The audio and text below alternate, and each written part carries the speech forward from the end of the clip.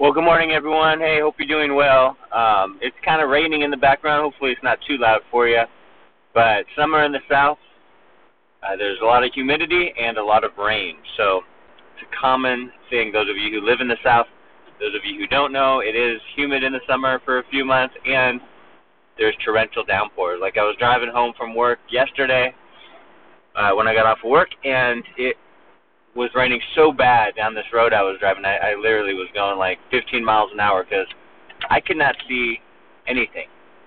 It was just a flood, like buckets of water on my windshield. And my wipers were great, but I could not see anything, so I was going real slow. And a lot of flooding. Only a minimal bit of hydroplaning because I was going so slow, but man, it was pretty crazy. But anyway, continuing on in the Gospel of Luke, little excerpts. It's gonna be systematic. In other words, it's gonna be in order. I kind of gave a couple excerpts from chapter 1, and now I'm gonna talk about a few things in chapter 2. And the thing I want to talk about this morning is the title is No Room. No Room, and it's from Luke 2:6 and 7, which says, "And she brought forth her firstborn son, and wrapped him in swaddling clothes, and laid him in a manger, because there was no room for them in the inn." Now, this just stuck out to me big time. We know this story. We've heard it often, a lot. And something I couldn't gloss over this time was the no room part. You know, Jesus was born in a manger. Joseph and Mary, they were there, and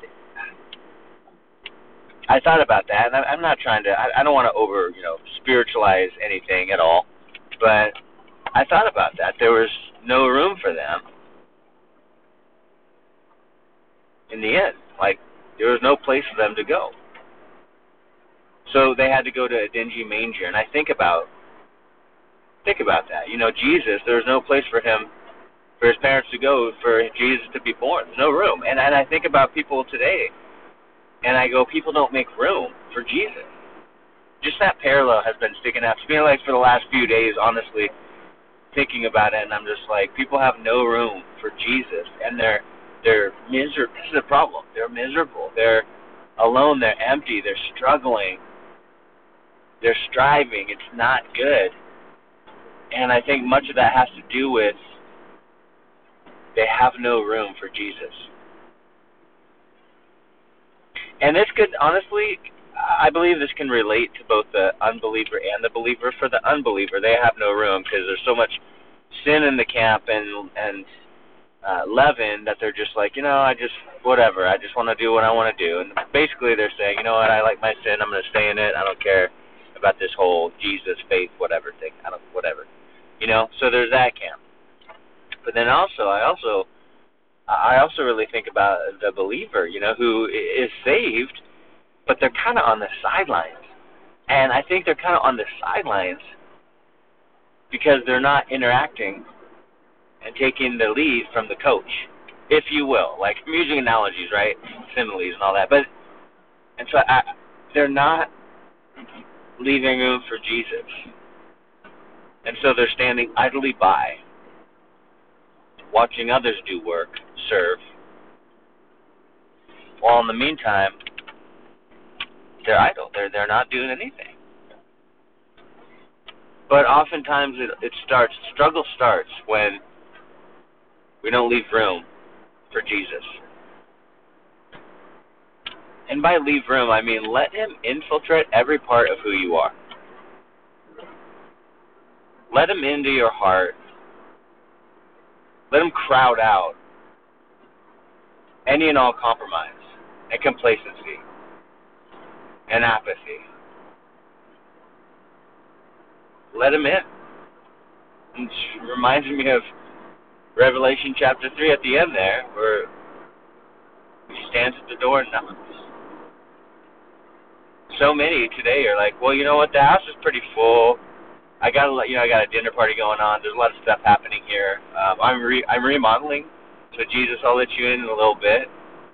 It sounds kind of ridiculous. Like, what? Why would you leave him on the outside? But guys, unfortunately, a lot of people leave Jesus on the outside and they don't let him in because they don't have any room for him. Let him in. Let him into those areas that need to be purified. Let him in so that light can shine, so that sin can be exposed, so that repentance can happen, so that you can start walking strongly. Let him crowd out all that trash and that junk and that sin that's so quick to just take over, you know. Let him in. And so I don't know, you guys, I'm just talking here, but I really was looking at this and thinking, gotta have room. Leave room for Jesus. Let him in. There was no room for him in the end. He was born in a manger. Don't keep him on the outside. And that's just something that kind of really spoke to me and opened my eyes. That and the fact that Jesus was born to two very poor people.